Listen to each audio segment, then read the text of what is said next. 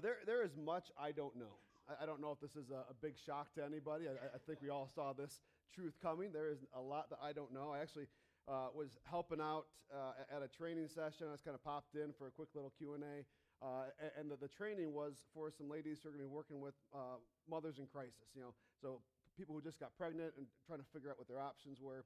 And at one point in kind of the presentation and just our conversation, we're talking about listening. And I was talking, I'm started talking about how to listen well, and I look around at all these female faces looking back at me, and I almost pause. I did pause. Actually, you guys could probably teach me quite a bit about this. There's a lot I don't know. And what's interesting is the more I get to know, the more I realize how little I know. I don't know if you're familiar with the stick shift vehicle. I mean, most of us probably have. Some of the younger ones, maybe you haven't seen one yet, but it's basically a vehicle you can manually shift without the car doing it on its own. You have to do it yourself. There's an extra pedal, which is always fun to see someone experience the extra pedal for the first time. But when I was taught how to drive stick, it was explained to me how the clutch worked, what was actually happening when I would push the pedal in, so I would understand a little better about how to drive stick. And what's interesting is, so I learned something, I gained that, but that again brought about more questions. Well, if that's how the clutch works, how does the transmission that puts the power to the wheels work? Well, how does the engine work, which is the powerhouse that gets the through the clutch to the transmission? And then I'm thinking, I'm sitting in the car, I'm like, what's the best way to drive stick? Like, what's the most efficient way to do this? Should I downshift, or should I just pull out of gear and roll to a stop? And where am I even going in the car? I don't know where I'm going. Do I really need to be there? And all of a sudden I'm having existential questions about just learning how to drive stick, right? And we can realize that there's so much that we don't know. I think part of this, the reason we keep asking these questions, how we can get in these places, is because at heart, in some capacity or another, we're all inquisitive beings, right? We're creatures that want to know more. We want to explore. We want to uncover. We want to find meaning to life. And so we ask questions. We wonder, why are things the way they are? And we take it a step further, personalize it. What's my role in it? How do I fit into all this? Well, for the next 7 weeks, we're going to be joining along with hundreds of other churches in the Chicagoland area. Maybe you've been seeing billboards or signs or hearing commercials on the radio for Explore God Chicago. And if you want to find out more information, exploregod.com is the website. I encourage you to go on there. They got some great resources. But Explore God is about going through the 7 main questions people who are exploring who God is and trying to figure out faith are asking. And so we'll be walking through these 7 questions for the next 7 weeks. If you also want to continue the discussion as we begin a topic each week, I would encourage you to connect into a home group. We have ones that meet on Monday night. There's a ladies group Tuesday night. There's another group Thursday night for everybody. And there's a Sunday morning one as well that will be walking through the discussions we have here on a Sunday morning. And so if you want to sign up for one of those, you can go online, meadowlandchurch.org, or use your communication card in your bulletin. But I would encourage us all to continue in this conversation beyond Sundays. So as we dig into these 7 questions, we're going to start with an easy one, right? We'll just get an easy floater here. The question we're going to look at today is, what is the meaning of life? Easy one, right? Now, another way you could phrase it is does life have a purpose? And if it does, well, what is it? And how do I figure out what that looks like? What was the point of all this? Well, many have asked this question before us and have pondered the possibilities. We're not the first to ask this question. There's Russian author Leo Tolstoy who asked this question, does life have purpose? And it was interesting. I didn't know much about Tolstoy, and I kind of read up on him a little bit, and I began to see that he lived many different kinds of lives. We'll put it that way. In his youth, he had a life of leisure, and he had a lot of opportunity and a lot of privilege afforded to him, and he kind of lived in that reality. But then it also came to a point where he was serving in the military and sacrificed time and just all that goes into military service, and he witnessed war firsthand. And that really shook him, and that caused him to contemplate different aspects of life. And so he's experienced leisure and prosperity. He's experienced war and loss. And he's experienced hard work and sacrifice. And later in his years, he kind of wanted to reject his previous way of leisure and live more of a sacrificial, simplistic lifestyle, helping to care for others. And Leo, I should say Tolstoy, I'm not sure if he and I are on first name basis yet, but Tolstoy leaves us this quote as he's kind of seeking out meaning. Then what is life for? To die? To kill myself at once? No, I am afraid. To wait for death till it comes? I fear that even more. Then I must live. But for what? In order to die? He's seeing the finality of life. Even as he says, okay, well, if life is meant to be lived, well then, what do I do when I die? There's going to come to this point where it's going to come to an end. What is the purpose and meaning in all this? And it's so important to know our purpose, right? It's important to know because it helps us to decide all that follows in life. Understanding our purpose can help us with many a great thing. If we understand our purpose in life, if you're at a point where you're transitioning maybe from high school into college, or you're getting ready for that and thinking that way, or maybe you're thinking about going to a new field of study or a new field of work, having a grasp of our purpose in life can help inform the decisions that we make. Maybe you're in a relationship or taking steps forward in one that you've been in for a while, and you're having conversations about what does the future look like for this relationship. Have one of those DTR, defining the relationship moments. And maybe you're already further along, and marriage is a conversation. Or maybe having kids and bringing kids in that relationship is a conversation. Where you land on that, if you know your purpose in life, that's going to inform the decisions that you make. Purpose must be considered as we use the resources afforded to us. I don't know if we often think of time as a resource, but we've all been given a finite amount of time on this earth. We don't know how much that is, but we know that at some point it comes to an end on this earth. And so how we use that time really should be informed by our purpose. And we don't understand our purpose, we can kind of feel like we're just floating along and life just keeps moving. And I don't know about you, but it doesn't matter how many stopwatches I start or stop or how many clocks I change, time has yet to stop. It just keeps on going. How we use our resources of time, of finances, of opportunity. If we know what our purpose is, it informs how we can use those different things. I'll give you an example of purpose. I got my back pocket here, a tool called a 5-in-1. I believe this is a 5-in-1. It actually might be a 6-in-1 because it has a steel bottom to it. If you go to the store looking for one, if you want one after the sermon to hang on your wall as a reminder, maybe that's kind of weird, but I wouldn't recommend it. But if you want to go do some drywall work, you can buy one. But they have ones like a 12-in-1, and they try to jam as many different tools as you can in this. But this one here, we're going to call it as a 5-in-1. And its 5 purposes are a paint scraper on the end here for scraping off flaky paint, for spreading mud, drywall mud, and you can only get so much, it's only so wide, but you use kind of that same edge, it's dual purpose. You got this little point on the end. You want to know what that's for? You want to know what glazing is? Old windows used to have this glazing you would stick in to get the glass to sit in, and so on older homes, sometimes you got to take that out and put new in. So that's a glazing remover, or you can even dig out caulk with that. Again, dual purpose. That also has worked if you have a crack in your drywall. You actually want to dig it out first and then repair it. And so this is used for digging out the cracks. And then this little curve right here, I'm curious if everybody knows what that's for. I can't tell you how often I used one of these with no idea what that curve was for. I don't know if it was like a little fashion statement. For paint rollers. This is how you clean paint out of a paint roller. Some of you are like, you use those again? I just use them and throw them away. You can actually clean out a paint roller with that curve there by just putting it under water and running that through. It'll get most of that paint out. So that is called a 5-in-1. And that is made with a purpose. There's an engineer who designed this, who laid it out. Maybe it was a sales trick by giving it more and more purposes. But you can use this in ways that it wasn't intended. By the time I've done that, I've broken mine. This is not my first 5-in-1. Whether they're reinforced or not, if I'm drywalling or painting or doing something, I come across a nail that's kind of sticking out further than it should. I'll just take the butt of it and kind of tap it in, and I will use this as a hammer. Now, if I need to build something where I need a lot of hammering, I'm not going to grab this because that's not the purpose it was designed for. I'll go grab a hammer. And if I do grab this, it's probably the last time I'll grab it because I'll break it and destroy it and have to go buy another one. But it has purpose. It was designed, and when we understand its purpose, man, how much more can we accomplish when we use it, when it's living in its purpose? Because see, purpose sets the destination, and it lays the foundation for the life that follows. Imagine your life as a journey. To know your purpose is to know where you're going. It's okay, I know the destination, and it lays that foundation, because and here's how we're going to get there. Still a long journey ahead, but by knowing your purpose, it sets that destination and lays the foundation of how to get there. So the question we want to ask is, does life have purpose?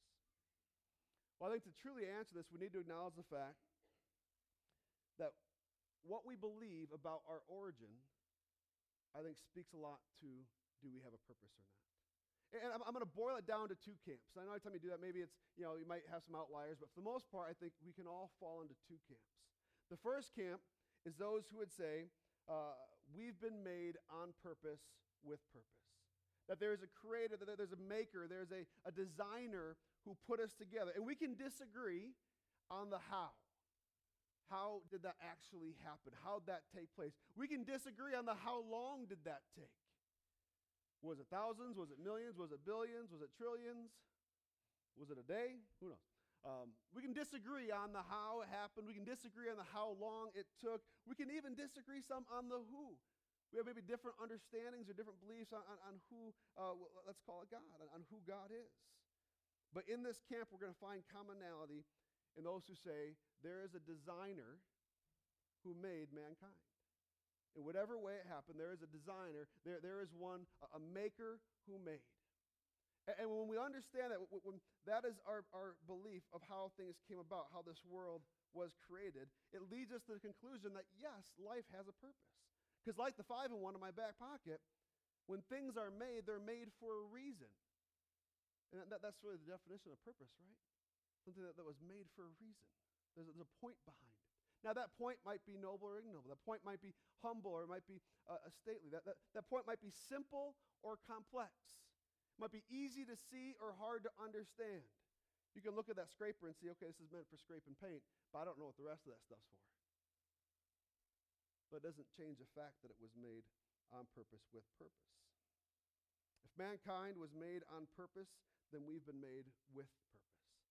So if you believe that there is a designer that made mankind, that would lead us to the answer to the question, does life have purpose? Yes. End of sermon. You can go home. Thanks for coming. It's been a great morning together. Please stay. We got more fun stuff.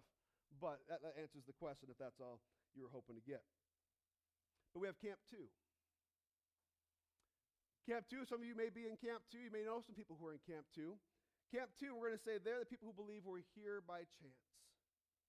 That everything came to be through happenstance and accidentally resulted in the reality you see before you. I think one of the common beliefs of this camp is that they look to time. One time I was sitting playing cards. Actually, I wasn't even playing cards. We were just dealing cards. My dad lives on a houseboat down in Georgia. Actually, he's in South Carolina now, North Carolina. Where? He's on a boat in a lake. There's a bunch of states that touch it. But we're out playing cards, and we're literally just dealing 5 cards to each person, 1, 2, 3, going around the circle, and dealt a straight flush. Ace, king, queen, jack, 10, all the same suit. No wiles, no nothing, just dealing cards, and it came up. What's interesting about statistics, though, do you know what the odds are of getting that hand versus any other potential hand you could have gotten? Exactly the same. You're going to get 5 cards one way or another, and the chance of getting those 5 cards, if there's no other variables involved there, is statistically exactly the same that you'll get that hand versus another hand. But that hand looks like it has intentionality and design, and so it stands out to us and looks kind of cool. We say, okay, wow, I can't believe I got this hand. And so those in the camp of chance would say, give it enough time, you put all these things together, you're going to get the reality that we have before us. In the same way you deal enough hands, eventually you're going to get the one that looks like what we're trying to make. But see, I think as we grow to understand our world and our universe, as we begin to see the apparent fine-tuning that's in it, as we begin to see its complexity in its design, I think it cries out for and demands a better answer than chance. If I go back to my card example of dealing cards until you get to a royal flush, I think I may have called it a full house before. Any card players, my apologies.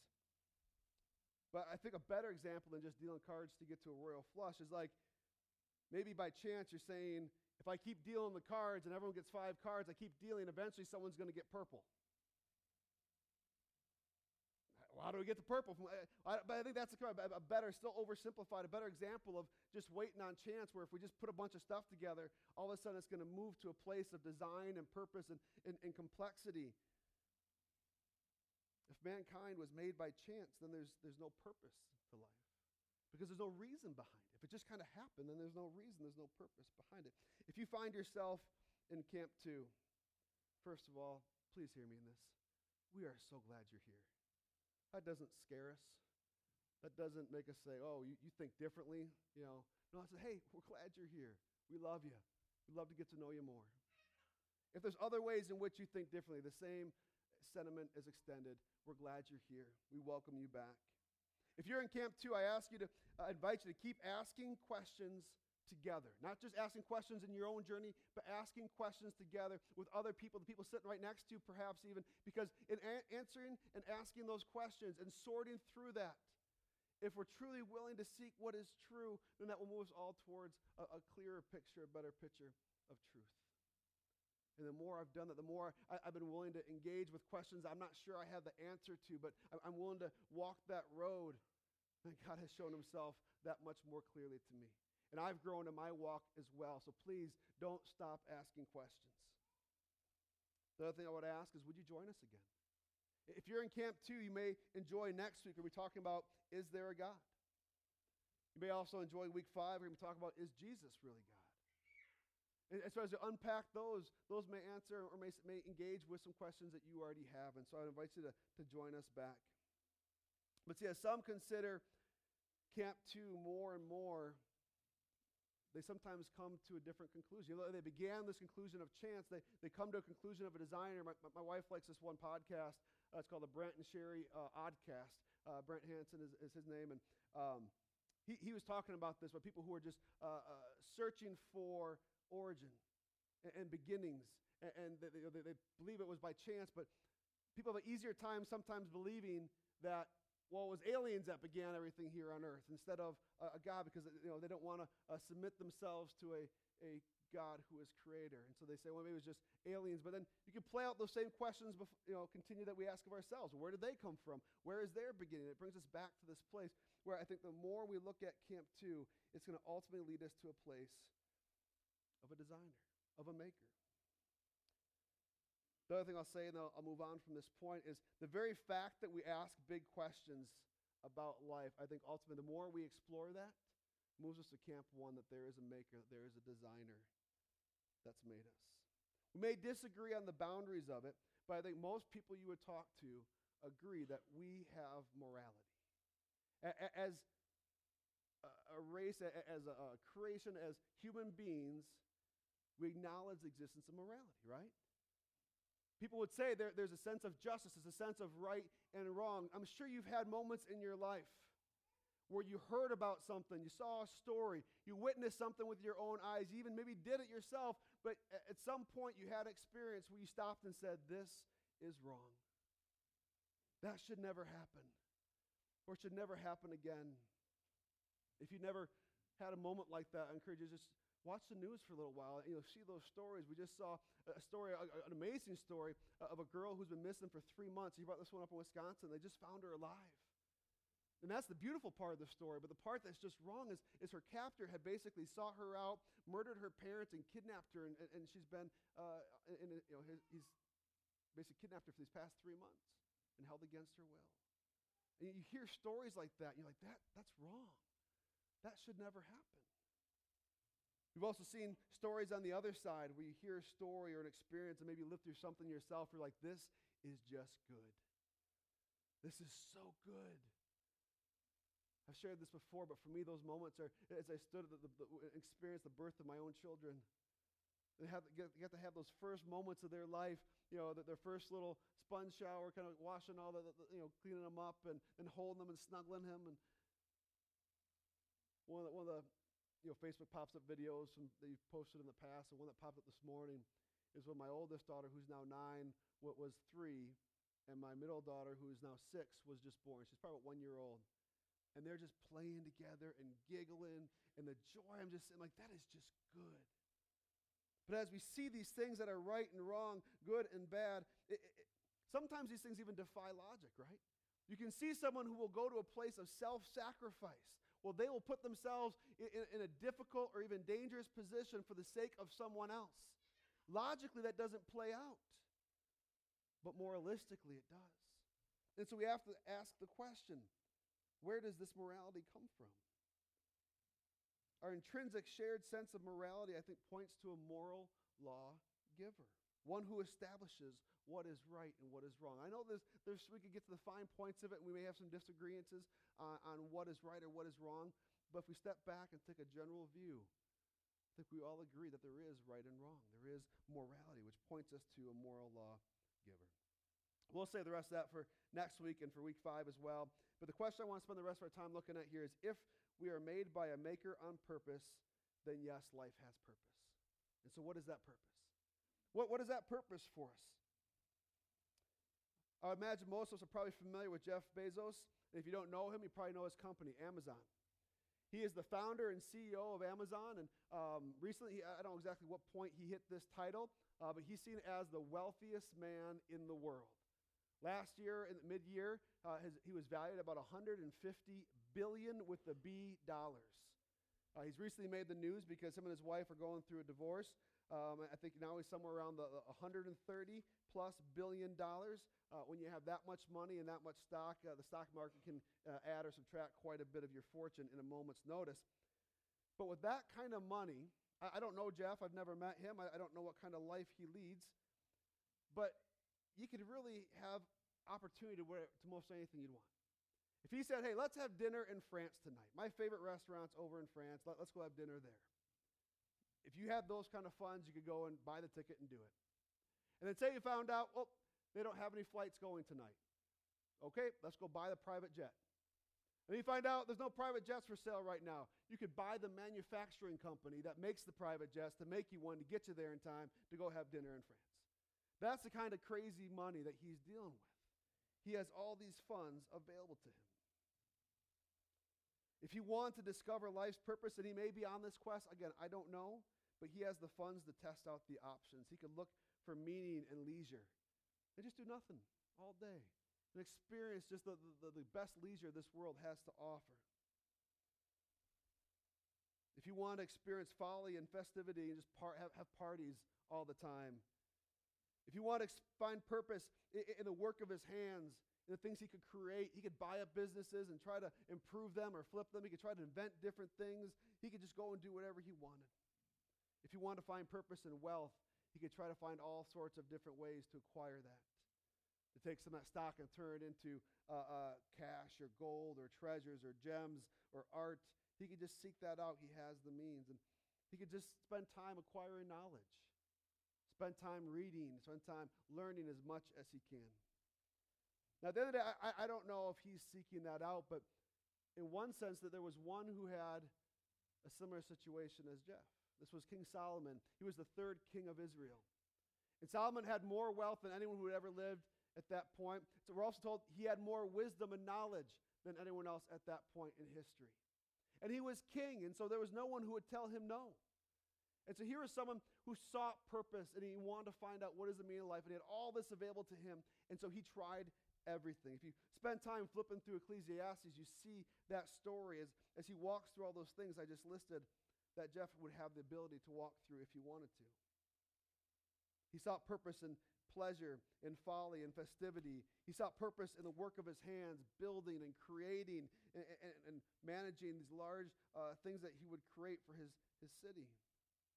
He would seek acquiring wealth and gold and jewels and flocks and herds of animals.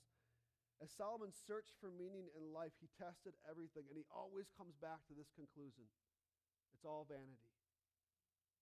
Another way we could translate the same words. It's all but a breath. It's a mist.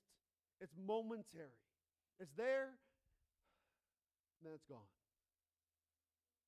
And so that acknowledgement, that realization brings him to this place where he just says, okay, so enjoy it while it lasts.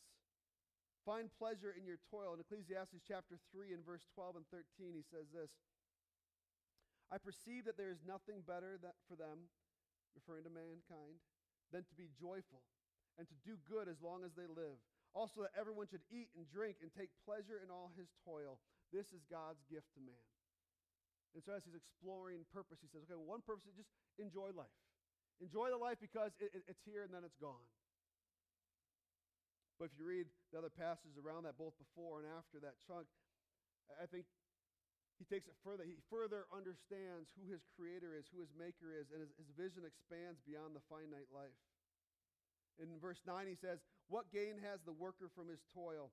I have seen the business that God has given to the children of man to be busy with. He has made everything beautiful in its time. Also, he has put eternity into man's heart. Yet so that he cannot find out what God has done from the beginning to the end. He says he put eternity in man's heart. So we have this sense for something eternal, even though he hasn't given us the understanding knowledge to see all of that in its entirety.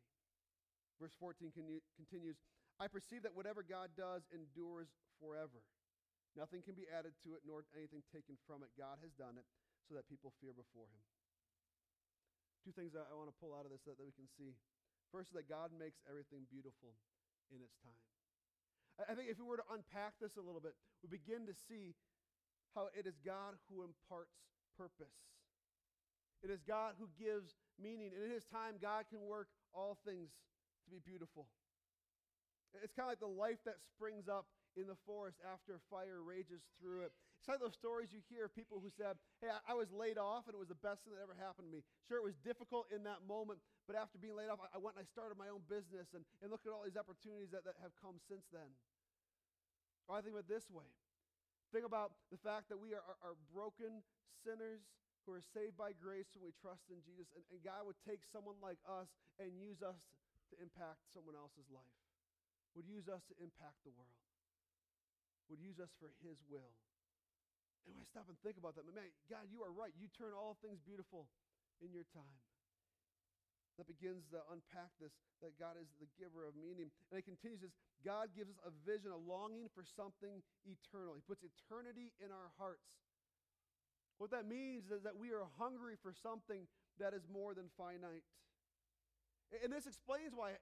Have you experienced in your life moments where like everything is going awesome? My relationships are rocking it. If you're married, you say our marriage is awesome. My kids have been obedient and listening and helpful and everything I want them to be. I just got a raise at work. My neighbors just said, hey, do you want my house? I don't know. Crazy stuff is happening. All these good things are just going on. But then there still comes a point where even in the midst of that, you're like, okay, it was good. It was great. I love it all. But there's got to be more. There's got to be more. If you haven't experienced that in some small part, I'm sure we know people who would confirm that in their own journeys. Ask them about those times in their life that they would say, these are some of the high points in my life, and see, were you fully satisfied? And if they say yes, say, are you still? And they may come, well, I guess, no, I'm not. And that's because all these things in this finite world are vanity, are but a breath. That's what he's talking about. They're here a moment and then they're gone. Because God's put eternity on our hearts. See, a finite purpose will never fully satisfy an infinite longing. A finite purpose will never fully satisfy an infinite longing. And so if we never seek something that is infinite, if we never seek eternity, if we never go to that place to find our purpose rooted in that, you will always be left, I will always be left unsatisfied. There might be moments of joy, moments of temporary satisfaction, where we say, yes, this is good, and then the breath passes. Because we are made with eternity in our hearts, a longing for more than this world. Solomon understands this. He understands that while God makes all things beautiful, God is the redeemer of all things, that God is also eternal, whose ways are higher. And it leads him to this point at the very end of his book, Ecclesiastes 12:13 says this, the end of the matter, all has been heard. Fear God and keep his commandments, for this is the whole duty of man.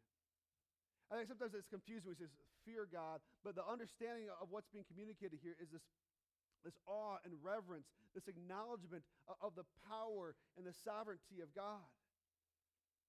It's like if you stand before a lion, you could and say you were guaranteed that this lion cares for you and loves you. There's still a sense in which you know this is a lion. You know what they're capable of. And so even in the midst of full love, there's this appropriate level of fear, this awe and reverence. And so Solomon's saying, fear God and keep his commandments. This is the whole duty of man. This is the purpose of life. If you want to understand this a touch more, I want to jump ahead to Matthew. This is Matthew chapter 22, verse 37 is where we're going to be. There's something that Jesus said. So Jesus is with some of the Pharisees. The Pharisees were the religious leaders of his day, and they were trying to catch him. They're always trying to trap Jesus. They want to get him to say something that they could twist to make it look like he was being blasphemous or being sinful. They say, oh, you're not the Messiah because the Messiah wouldn't have sinned. And he sees it every time, and he rises above their trap. So they basically say, all right, Jesus, what is the most important law? Out of all the laws, all the commands that God has given us, over 600 of them in the Old Testament, out of all that God has spoken, what is the most important? Thinking if he picks one out, they're going to say, what about all these other ones? And Jesus says this. He sums it all up. And he said to him, you shall love the Lord your God with all your heart, with all your soul, and with all your mind. This is the great and first commandment. And a second is like it. They didn't ask for a second. He's like, I got your attention now. Let me give you a second one. The first one is this. Love God with all that you have. The second is this. You shall love your neighbor as yourself. On these two commandments depend all the law and the prophets. Everything that we have recorded in the Old Testament, he's saying, sums up in this. To love God and to love others. This is purpose. This is why we are made. This is what God calls us to go and live a life of loving him and loving others. To love him is to glorify him and to praise him. We see in Isaiah 43:7 that we are made to glorify God. We see in 1 Corinthians 10:31, whatever you do, do it for the glory of God. We are made to live for the glory of God and for the good of others, to love others. What's this look like? Well, it begins with a relationship with Jesus. Begins with a relationship with Jesus. See, in our actions, in our lives, and the things that we've done, whether small or large, in some way we've all fallen short. We've all missed the mark of what God would have for us. We've all, Scripture calls sin, we've all sinned against God. And that sin separates us from a perfect and holy God. And it breaks that relationship. We see, as you go through the creation account in Genesis, the Adam and Eve were in the garden with God in physical proximity with God. There's this close relationship they had together. But then sin enters the picture, and there's a separation between them and God. And God, knowing this, made a way to deal with that sin. And that's found in Jesus. That Jesus was an ultimate sacrifice. That his bloodshed would be sufficient enough because he was God, because he was perfect, because he did not deserve death, yet laid down his life for our sake, that when we trust in him and we say, Jesus, I believe you are God, I believe that your sacrifice on the cross is sufficient for my sin. When we trust in Jesus, our sin is forgiven. It actually goes on Jesus, and he pays the price. He paid the price at the grave, but he overcame the grave as well and defeated it. We take on his righteousness, the best trade we've ever made. So when we trust in Jesus, we are made righteous. And that's the first step. What does this look like to love God and love others? It begins with a relationship with Jesus. If you've not trusted in Jesus, let that be your first step today. If you're not ready to make that decision today, let that be what invades your mind all week, all month. Discover what is it that keeps you from trusting in Jesus? What are the questions you have? And then let's talk about those. Or find someone you can talk with. Because the first step of living in our purpose begins with a relationship with Jesus. And it continues in a relationship with Jesus. So I think we forget that sometimes. That's what I'm talking about the past 2 weeks. We had some amazing speakers come up here, and Mike Dreisky as well. And for those who were here last week, Mike and I were kind of giving some stabs back and forth. So I love you, Mike. You did a great job. So those past 2 weeks, we had people sharing their story of what did life look like after Christ. After they came to a relationship with Jesus, how did they live their life, and what did that look like as they were walking with him? And so a life of loving God begins with Jesus and continues with Jesus. As we live a life of submission, repentance, and obedience to him, we see life change taking place. And that looks like living for the good of others and the glory of God. See, the challenge that I see so often, though, is that many claim to believe in a personal, relational God that they have personally no relationship with. Many claim to believe in a personal, relational God that they personally have no relationship with. Author of the Ragamuffin Gospel, Brennan Manning, says this: the greatest single cause of atheism in the world today is Christians who acknowledge Jesus with their lips and walk out the door and deny him by their lifestyle. See, we can claim that God exists and that we were made with purpose. We can say, yes, there is purpose in life. Yet all too often, and this hits home for myself as well, this is convicting to myself as well, how often do we live as if God doesn't exist? When we walk out these doors, when we go back to our homes, to where we spend our weeks, are we living in the truth that God exists, or do we just fall back into old ways? This 5-in-1 has been in my pocket for the whole sermon. We already talked about how it's made with purpose, but in the time I've been up here, it's been unused in the purpose it was made for. Imagine this sermon represented a lifetime. Now, I am wrapping up, so if it feels like a lifetime, my apologies, but we're almost done here. But imagine it represents a lifetime, and this thing that was made with purpose just sat in the back pocket the whole time. So it's one thing to be made with purpose, but then are we truly living in that reality? And so as we understand our purpose is to love God and love others, the next question we have to ask is, how am I truly living in that reality? Because purpose sets the destination where we're going, and it lays the foundation for the life that follows. And then how many times do we just sit down and do nothing, instead of walking that road and going to that destination of a life that is lived with God? One of the ways we talk about this here at Meadowland is living for the good of others and the glory of God. That's loving God and loving others. That our lives will be one that does just that loves God and lives for His glory and loves others by living for their good, wanting to make Jesus known. I think sometimes when we think about this, though, it can be intimidating, right? I don't know if you've ever thought this. I have. I thought this exact thing. I thought, I can't change someone's life. I can't do it. There's parts of my own life I want to change that I keep failing at. So how can I change someone else's life? But here's the thing. It's not our job.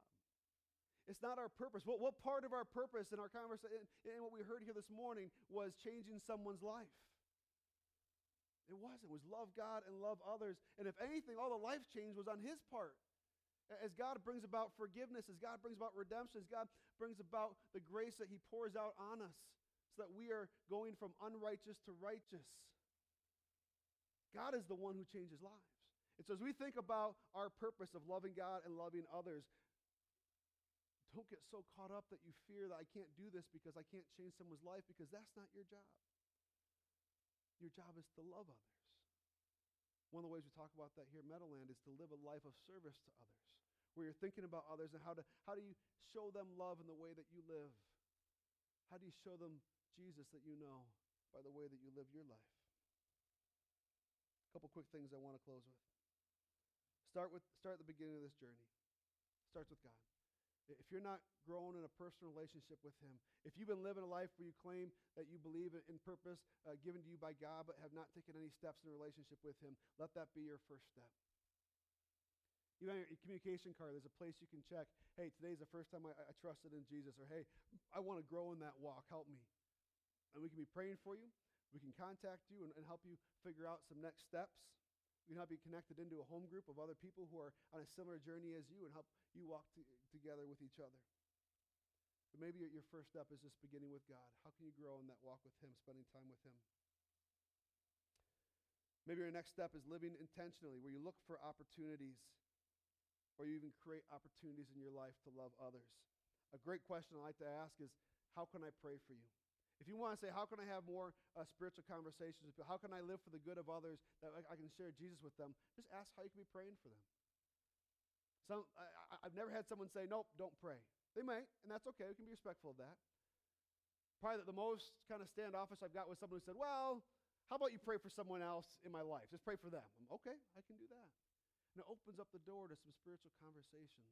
It shows that you care. And if you ask this question, can I pray for you? And they say, sure, here's how you can pray for me. You know what the next step is? Pray for them. And it sounds silly, but how many times have you done that if this has been a part of your life already? We say, I'll pray for you in that. And then all of a sudden, like 3 days later, they call you up. Thanks for praying. Here's how it came out, and here's what happened. You're like, oh, I got to pray for you on that. I forgot. Just in that moment, just pray with them right then and there. If they're weirded out by that, then double down, pray louder. I don't know. or as soon as they go, then you can pray in that moment. But live intentionally. Look for opportunities. Ask, how can I pray for you? And if someone says, if you start having that spiritual conversation and they're asking questions you don't know how to answer, be honest about that. I don't know. Let's go find out. Let's search together. Share your reason that you follow Jesus. Why do you love Jesus? Share your reason for hope. What's your story? or just look for opportunities to serve, just to meet someone else's needs. Look to your neighbors. How can I help? How can I walk with them as I want to love God and love others? So start at the beginning with God. Live intentionally. Live local with a global perspective. I think sometimes when we think about living for God and loving others, or loving God and loving others, we would think, okay, do I need to be a missionary who's sent out into the world? And the answer is yes. But the world is here too. This is the world, right? And so we got to live locally. In the Great Commission, when we're sent to go, wherever you go, the true understanding of what Jesus is saying to his disciples there is wherever you go, wherever you find yourself. That yes, you are sent to the ends of the earth, and you're also sent here at home, everywhere you go. So begin local, but also have a global perspective. Whether it's connected into a short-term trip to go to Haiti, like the team that's going to Haiti, or if it's other places in the world, or to go live overseas for years of your life or the rest of your life as a missionary and make that home, or just to be a missionary here at home, live locally wherever local is for you as you live for the good of others. Let me just leave with this. Yes, there's purpose in life. And that purpose is found in God. And to live a life apart from him takes all meaning away from life. And so if you are longing for purpose in life, if this message left you unsatisfied because you wanted something more specific, Steve, just tell me what to do next week. I don't know. Start with God. Seek his heart. Love him and love others. Let's pray.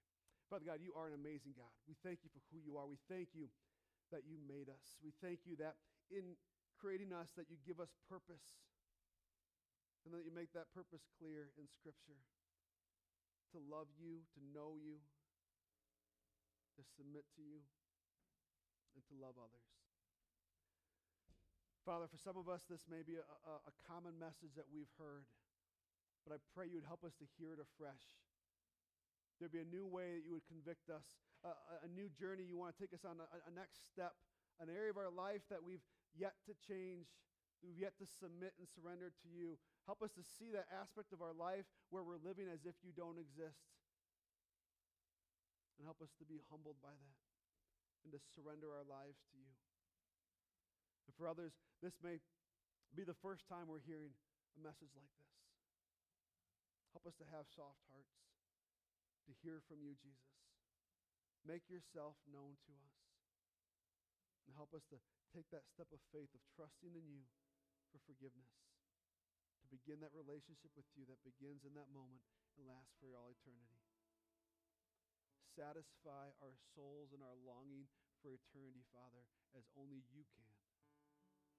And so we look to you. We love you. And we will love others as you've called us to, Father.